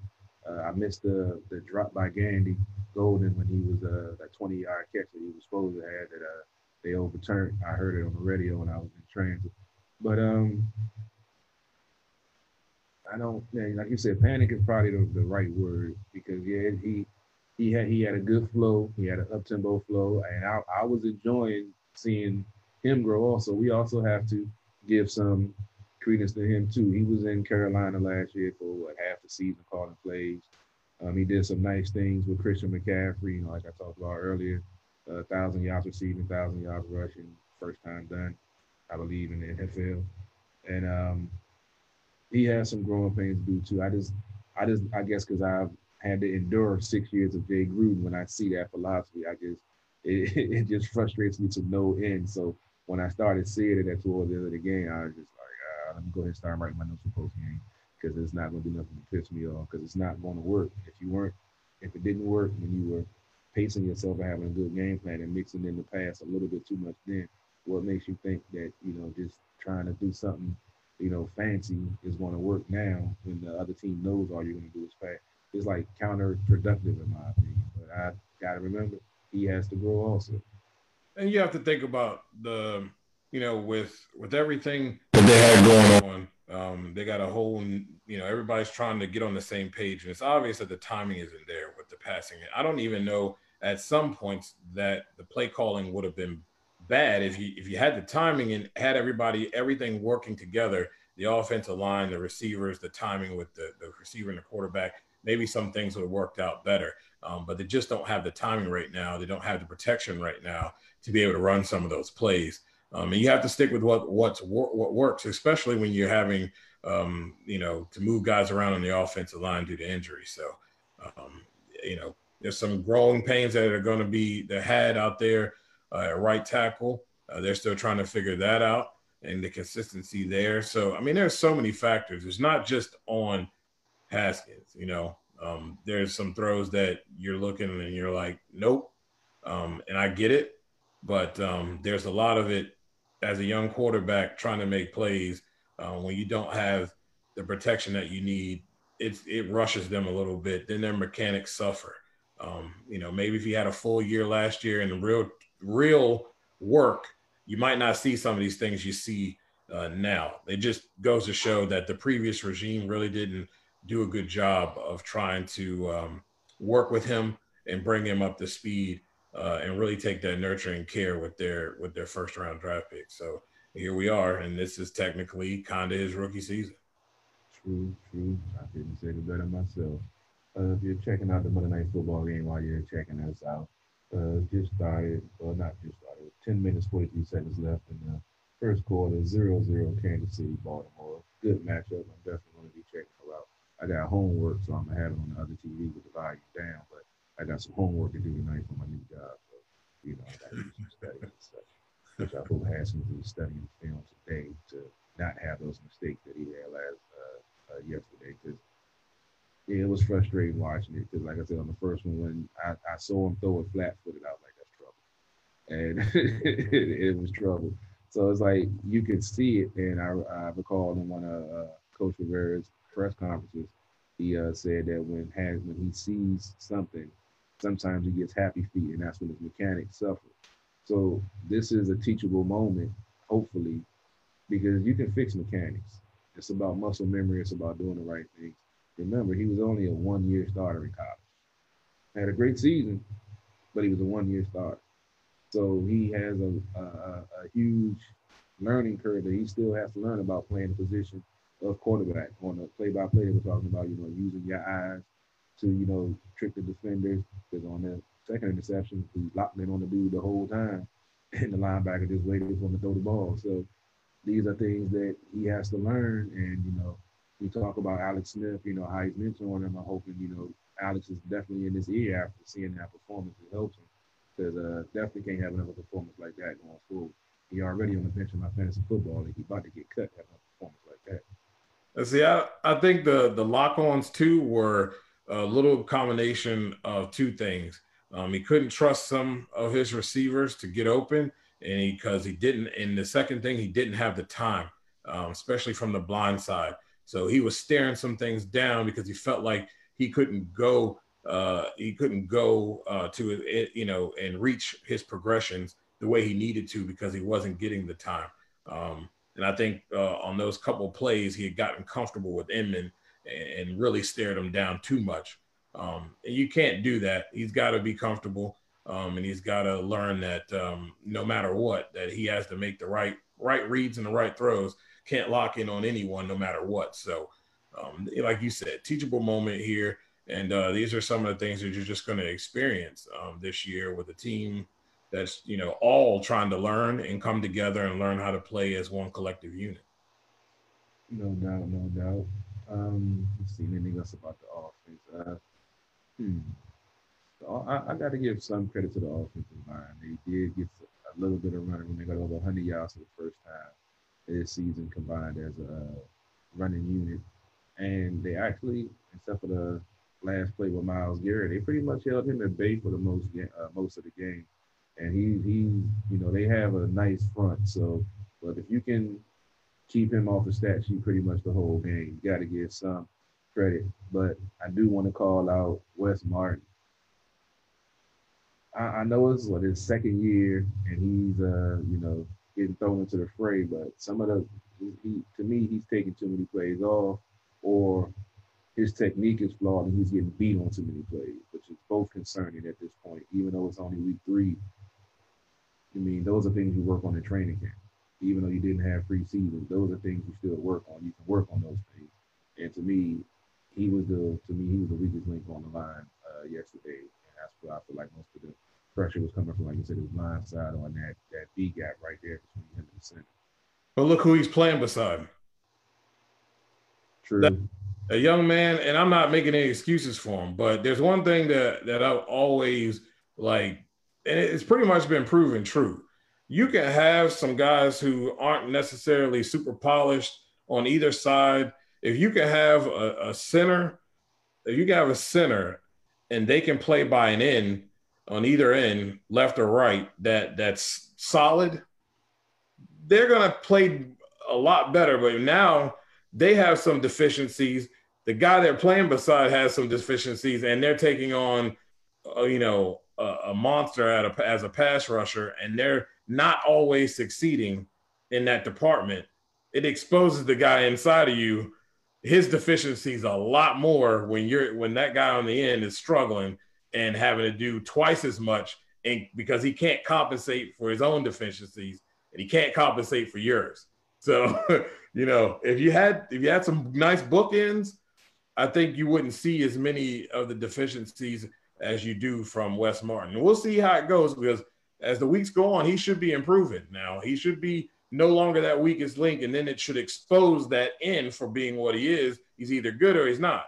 So if he doesn't do that throughout the weeks, then the two of them are exposing each other, and neither one of them are it. So it'll be interesting, and that'll be a thing to watch here in the next couple of weeks.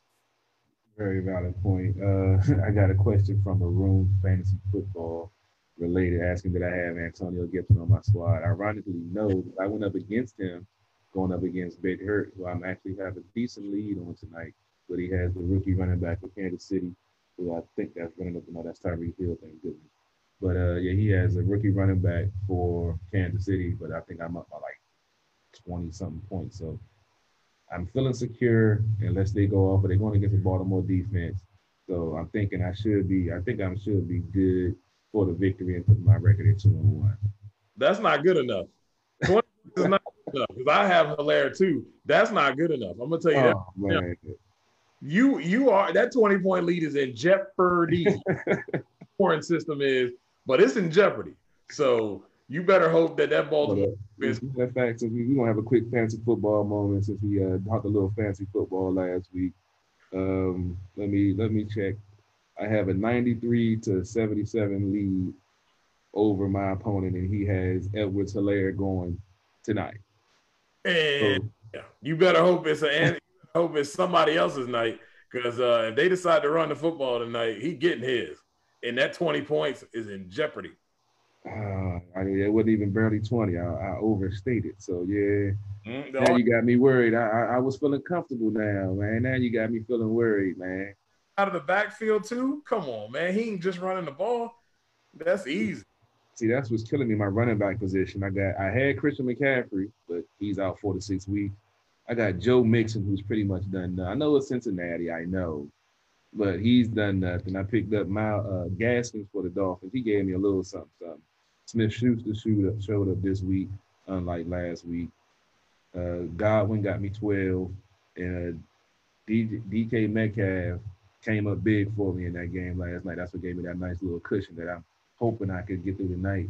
Now you're going to have me watching this Baltimore game a little bit more closer now, Dujane. And you should. And I'm telling you, it is not safe.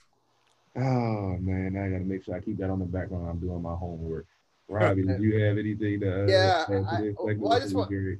I wanted to bring up the Pigskin Pick'em group that we're in, just because I think it's fun that you're talking about Big Hurt, and he does a bunch of different groups, and we're all competing. We're all doing pretty well this week. We're all sitting right up there. Dujane, you have 8 points. I got 9. So does Carol for the week. We don't all agree on this current game right here. So Dujane, you and I both, I believe, took the Ravens, right? And we see that Carol here picked Kansas City. So it'll be interesting to see what happens there. Ginny was like, I can't believe he takes Kansas City. That's crazy, right? Yeah. Hey, no, but I thought that's interesting. We're all sort of at the top of the leaderboard for the week. I thought that was kind of fun, and we're right up there, all within a couple of games. And I already fed my dog, but she just wants attention, you know. So, Dujane, what are some of your thoughts on this past week in the NFL in general, real quick? Oh man, it was fun. It was a fun week to watch Josh Allen. I really like that.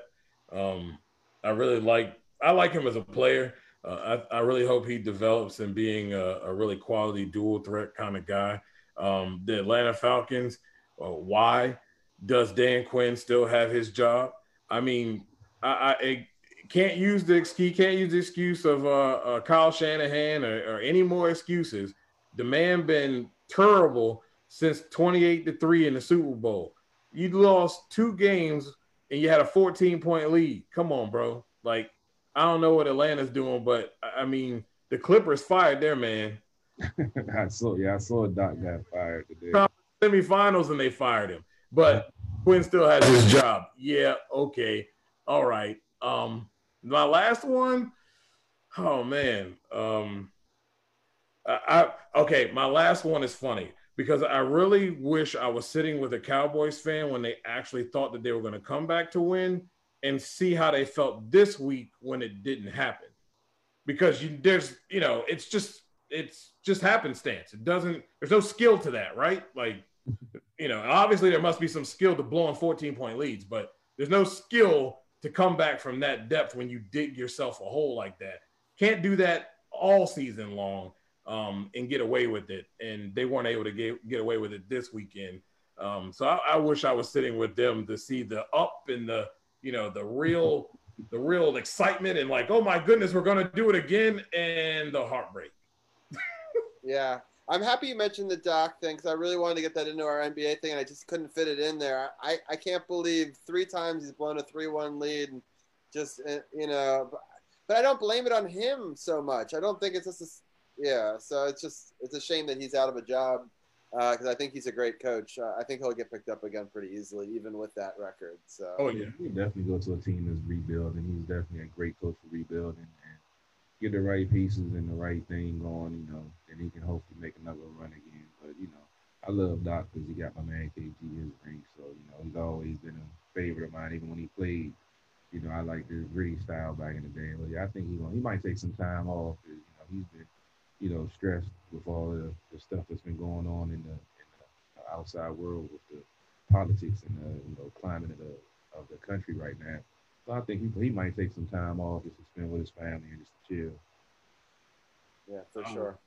Yeah, I would too. No, that makes a lot of sense. But I am happy that you got that in there because I did want to talk about that. But yeah, it's been an interesting week for the NFL in general. I didn't do as well as I had done last week, but we're still sort of climbing back into it. And that was an interesting one. Yeah, I didn't have that, so for sure.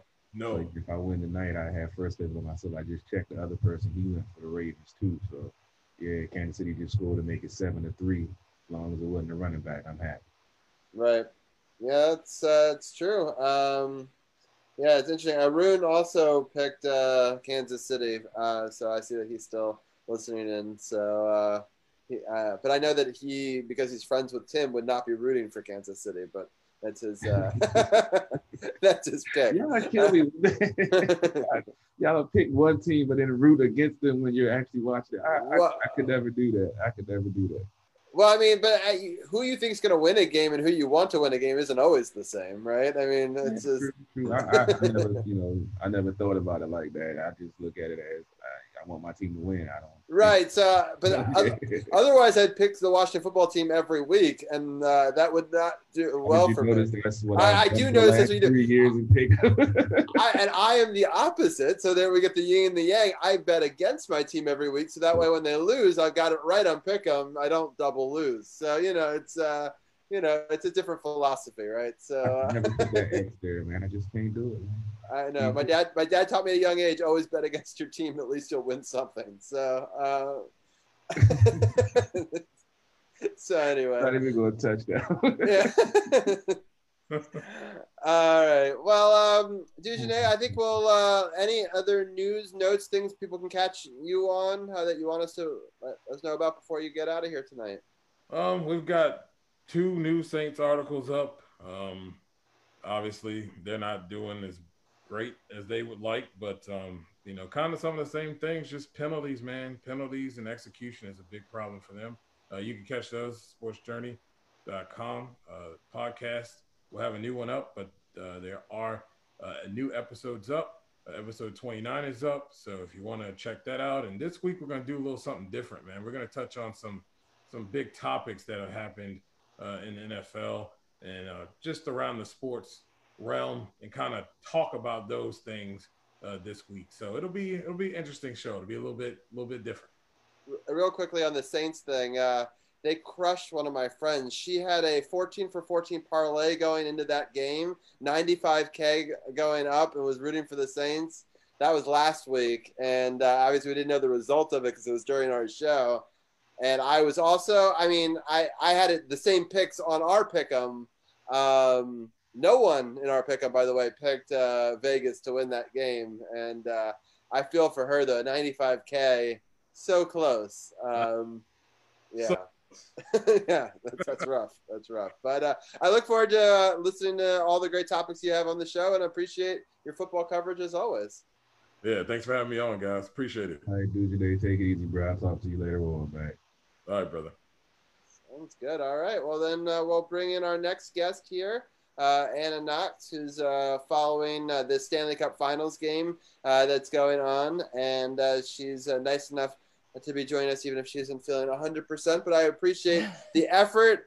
It'll be like the flu game, for Jordan, right? Or just iconic appearance, even, I wish I could be compared to his greatness, but that's okay. Yeah, exactly. It is on the sports. So she toughed it out for the team. That's what it's all about. She can be laid up, drinking a hot coffee right now with her feet. Yeah, still having a cocktail. I mean, I'm not out of it completely. I'm about to come on here and talk sports for you guys. Right, I appreciate it. The cup. Perfect.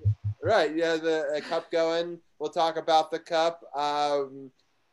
Just to reset everybody who's watching it live, I right now have a 0-0 with about 9 minutes left in the first period or so, therefore.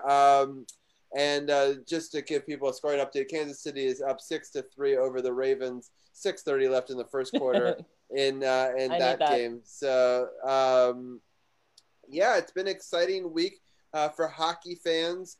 Anna, why don't you remind people sort of where we were coming from and how the week kind of transpired, and then we could get into a little bit of this live game as well. Absolutely. Yeah, talking to you guys last week, I think we all were like, well, you two are all pro Tampa Bay, and I'm still pulling for the Stars in this one. So last Wednesday, the Bolts came out strong, literally from the beginning. I mean, there was nothing that was going to stop this team. You could just see they just had that drive. And when you look at the final score of 5-2, but you look at who scored, so you have Hedman, Kucherov, Palat, Point, and Stamkos.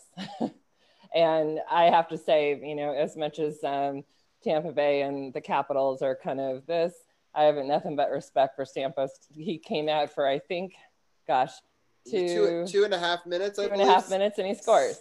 Yeah, 6 shifts. I think 2.5 minutes. I think is what it was. And he never came back in the second period or anything. But he just came, gave them that lift they needed, that edge that they needed, and momentum that they seem to have taken, even with him now being out for the rest of this series. You got to wonder what it was that he could just go in and just put in, because even if they just get that win, and that's the win that propels them, right? Like, even if they did nothing else, which I agree with the idea. Back to back, I would not have played him.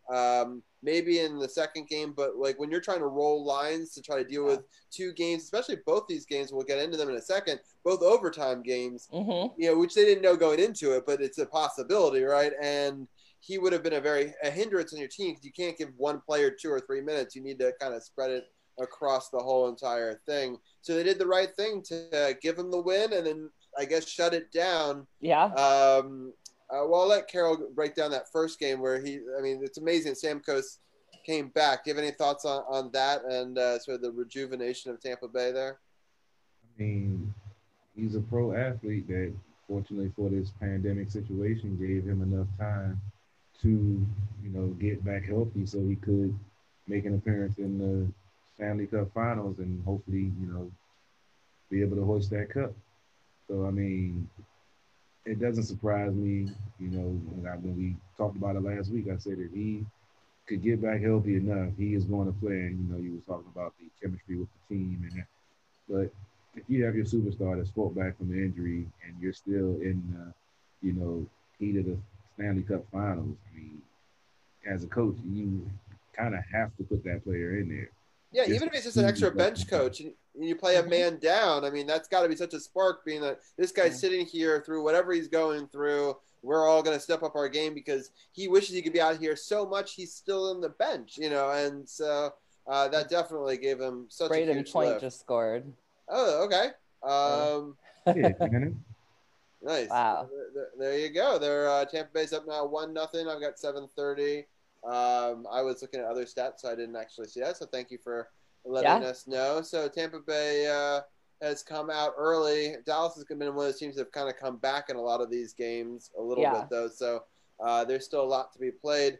Anna, let's break down this next game that goes into overtime. It's a very exciting game. This was definitely. So this game 4, you have that Lightning coming back again. And just, I think this is when some of us were thinking, maybe it's just not, you know, Dallas isn't just going to run with it.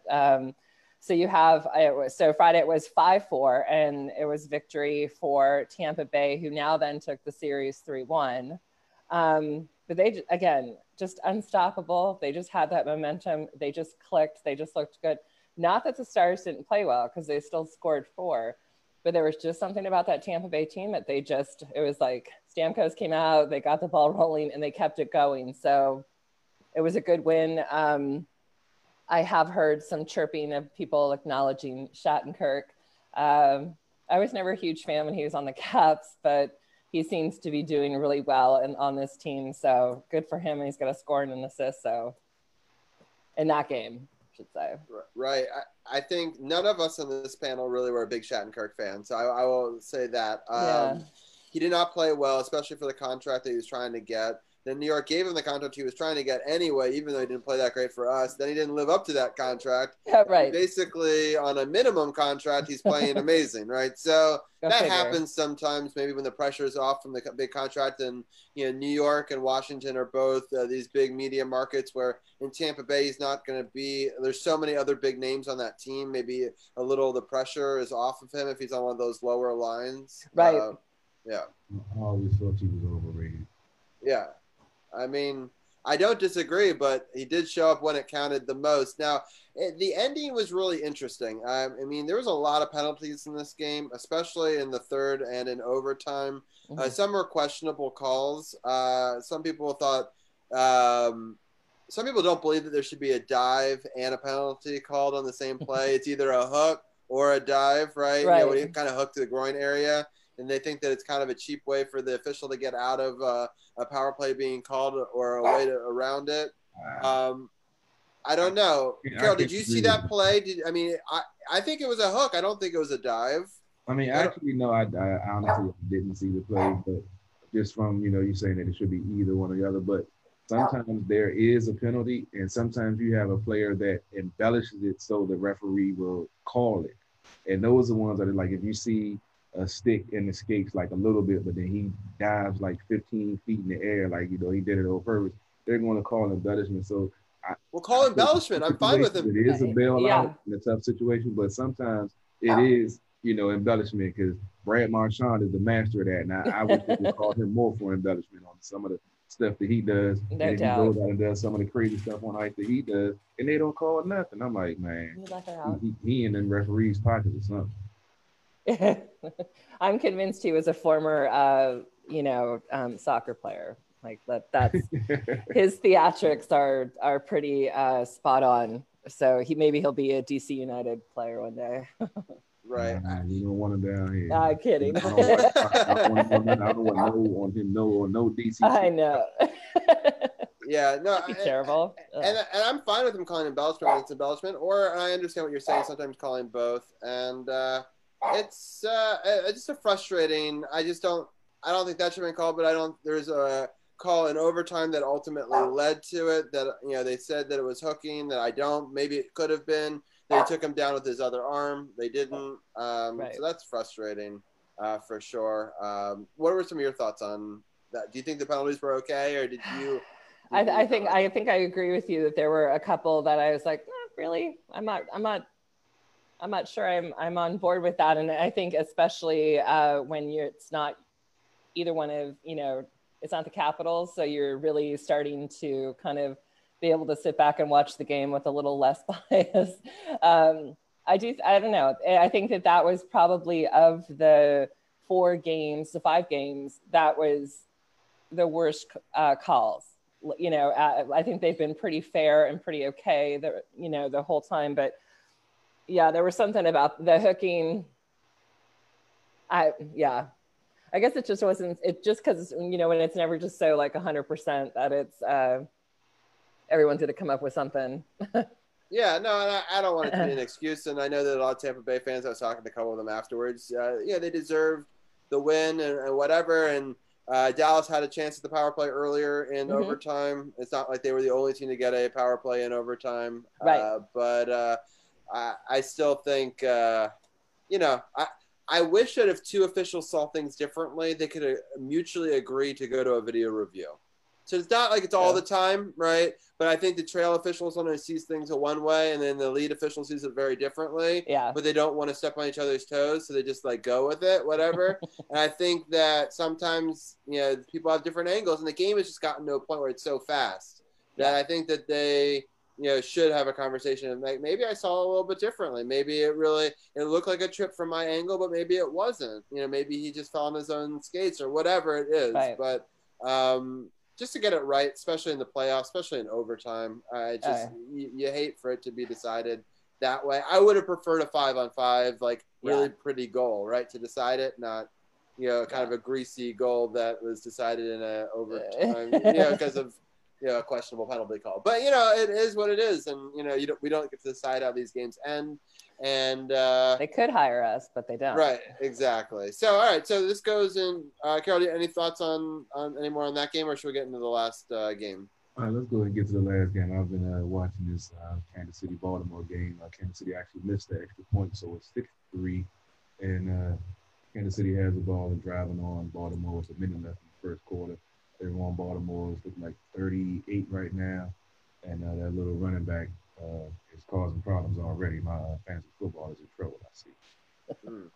Yikes. All right, Anna, the last game, an overtime game that went the other direction. It did. I thought this was just an exciting and outstanding game. I loved every part of it. Hands down, for me, not just because I'm pulling for Dallas, but Khudobin. The guy's a beast. I just love his story. I love, he's an older guy. He's just, is how he is in the locker room, just his mannerisms. I think he's fantastic. And you have 39 saves, 41 shots, and back to back. Like he hasn't, this was like, oh my God, like both the goalies are, absolutely to be respected, but Khudobin is just fantastic. So we have Dallas scoring the only goal in the first, and the Bolts scoring the only goal in the second. And then both teams rally to tie it up and going into double overtime. And I love the fact that we're having these players that people I can say people in San Jose were giving up on Joe Pavelski because they were just like, all right, you have it, but you're not consistent. And so when they let him go, it sucked because he was with them for so long, but he's doing so well. And I think he's like 36. And Corey Perry, I love those kinds of stories where, the ones who, the kind of the unsung heroes in this, I think they've proven themselves as leaders. And I think it's just awesome. Yeah. I think, is it Joe Pavelski?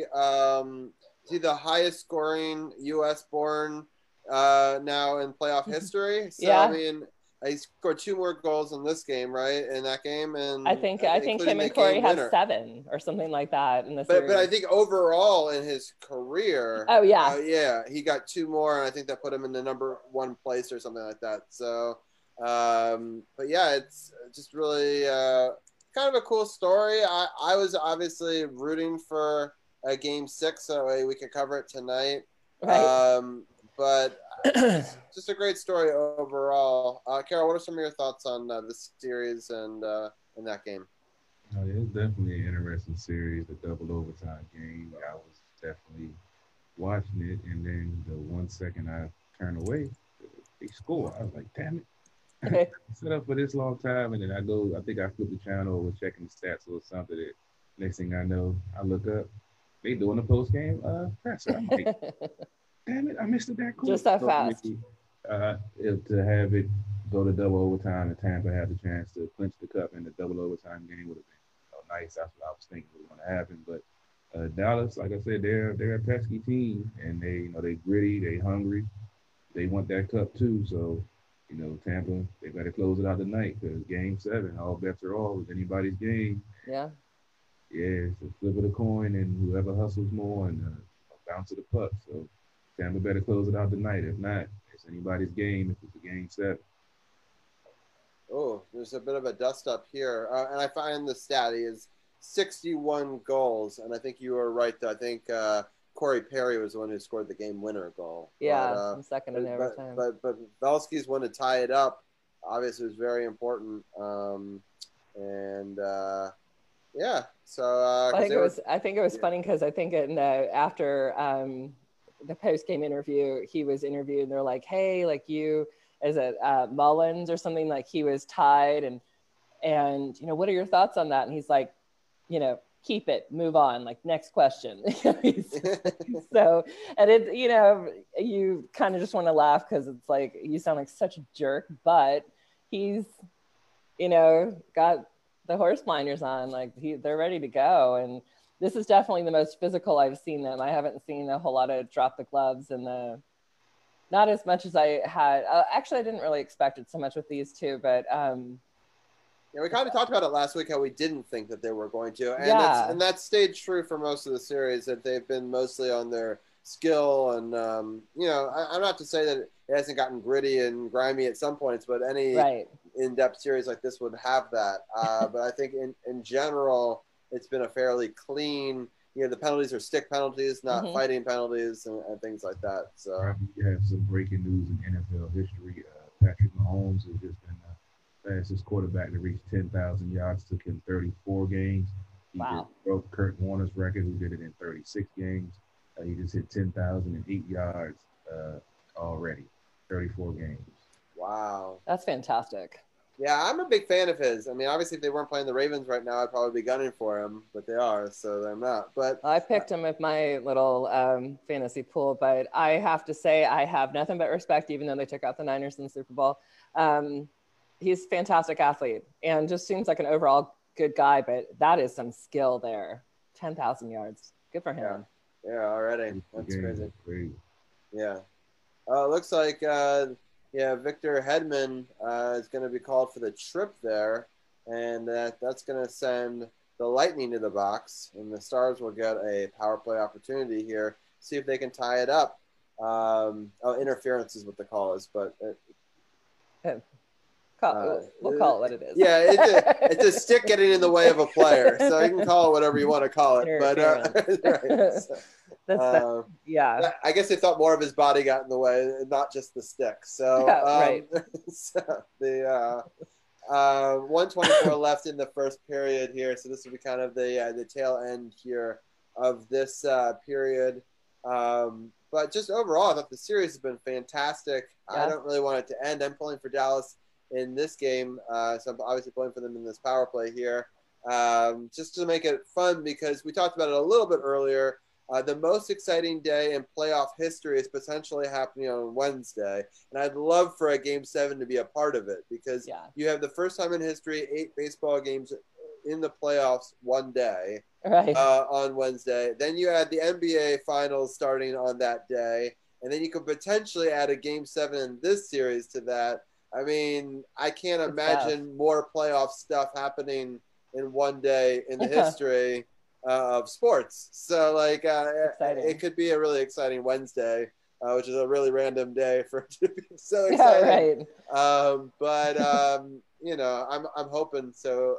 Go Stars. There was a shot on goal there, but unfortunately, I did not go in there. It was a 77-mile-per-hour shot by Tyler Seguin, but it's out of the zone. 52 seconds left in this power play. Only about 12 seconds left in the period, though, so they got to get up and move here going into the offensive zone. They do get the offensive zone with about 6 seconds left, get it back to the point.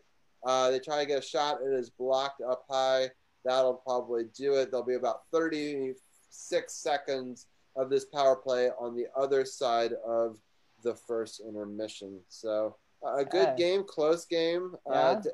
Dallas has been known to – I mean, both these teams have come back plenty of times in the playoffs, and nothing is kind of off the table at this point. Not at all, especially when you have that Saturday game, the double overtime. You know they're tired. And not just the goalies. And a back-to-back. So it's back-to-back overtime and a double overtime. I was and nobody gave up. Like, I mean, they didn't say like, oh, yeah, okay, you know, they just, you know, we're done kind of thing. Like, they are fighting for this.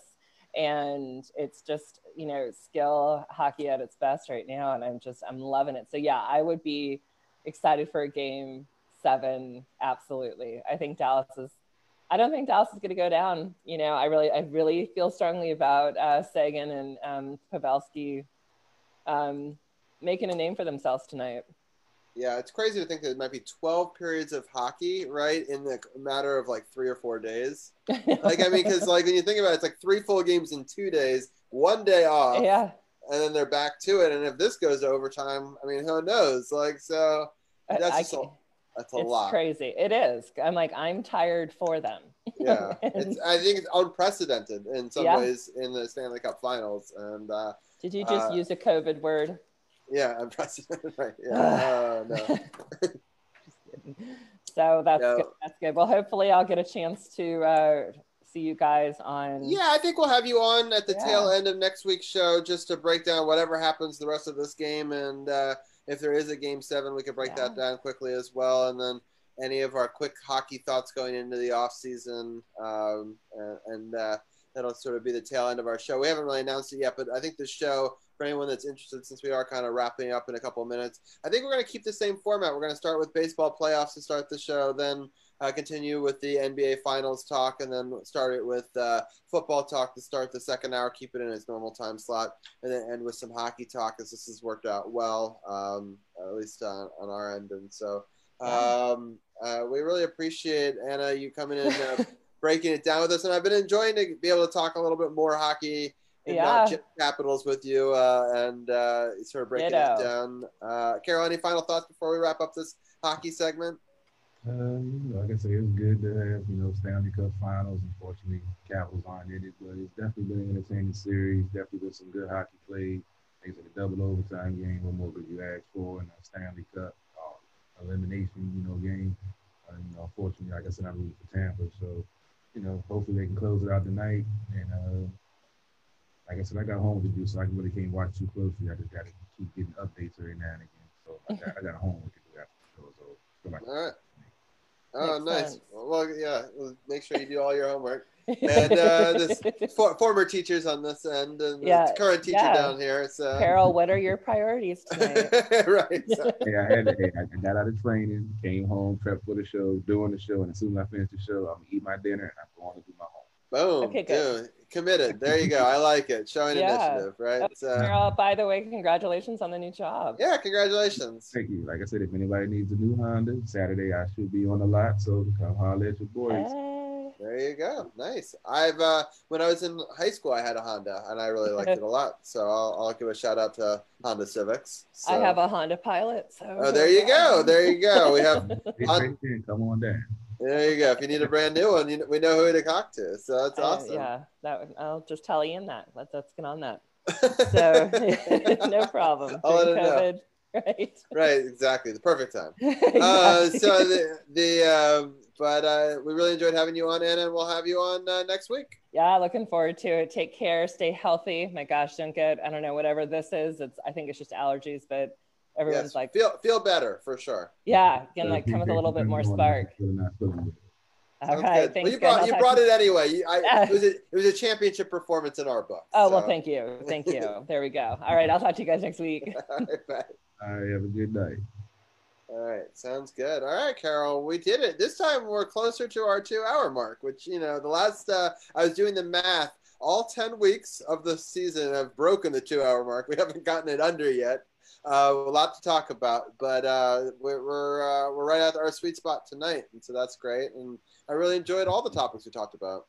Yeah, definitely. You had a great show as always. Like you said, you go check them out. If you don't catch it live, go check out sportsothp.com, and you can get the live feeds. And you can go to, they have the links. Probably have the links there for Google Podcasts, Apple Podcasts. You can listen to it, you can watch it, but it's what we do. Some great content. Hopefully you enjoy it. One more shout out for Julie Donaldson. I'm so thankful for her for coming on. And if people haven't had a chance to listen to it, I mean, to have the vice president and the chief media person for the Washington football team really break down some of those questions that we asked her, I thought she just did a fabulous job. And I can't thank her enough for coming on. And hopefully we get to work with her going forward. She's a great resource, and she's opening up a lot of doors for media in Washington Football Team Park, I guess they call it. I don't know. It's a great thing. She's doing big things over there. It's wonderful to see a woman taking those reins and just really running away with it, bringing all sorts of new things to it, and just a great personality, someone who's been big in this area for a long time. And I'm really excited for her, and it was really cool that we had that opportunity to ask her some of those big questions. And I really hope that people go back and check that out. Definitely. We appreciate it as always. Sports OTHP, True Radio Network, DC Sports About the Politics. Not just a catchphrase. It's not just a motto. It's what we do. We'll be back next week with another episode. Not sure how many times you want to see me this week. I'm in training, got work to do. But stay tuned. I still try to do the breakdown show on Friday. I don't believe we have any photo shoots or commercials to shoot this Sunday, so I'm not sure if I'm working. But if I'm working, I can do the post game. I might even try to do the post game, but I'll be doing that at the bar radio. Once I get my schedule, I'll let you guys know. Keep you posted on what's coming on and coming through the Sports and Mill podcast, CP3 Live from the Lab, Robbie G, Anna K, Brian B, Room B, the Fusion A, man. We got a lot of B's. It's crazy. Just realize. But for all of the Team Sports OTHP family, appreciate you tuning in, checking us out, and we'll see you next week. CP3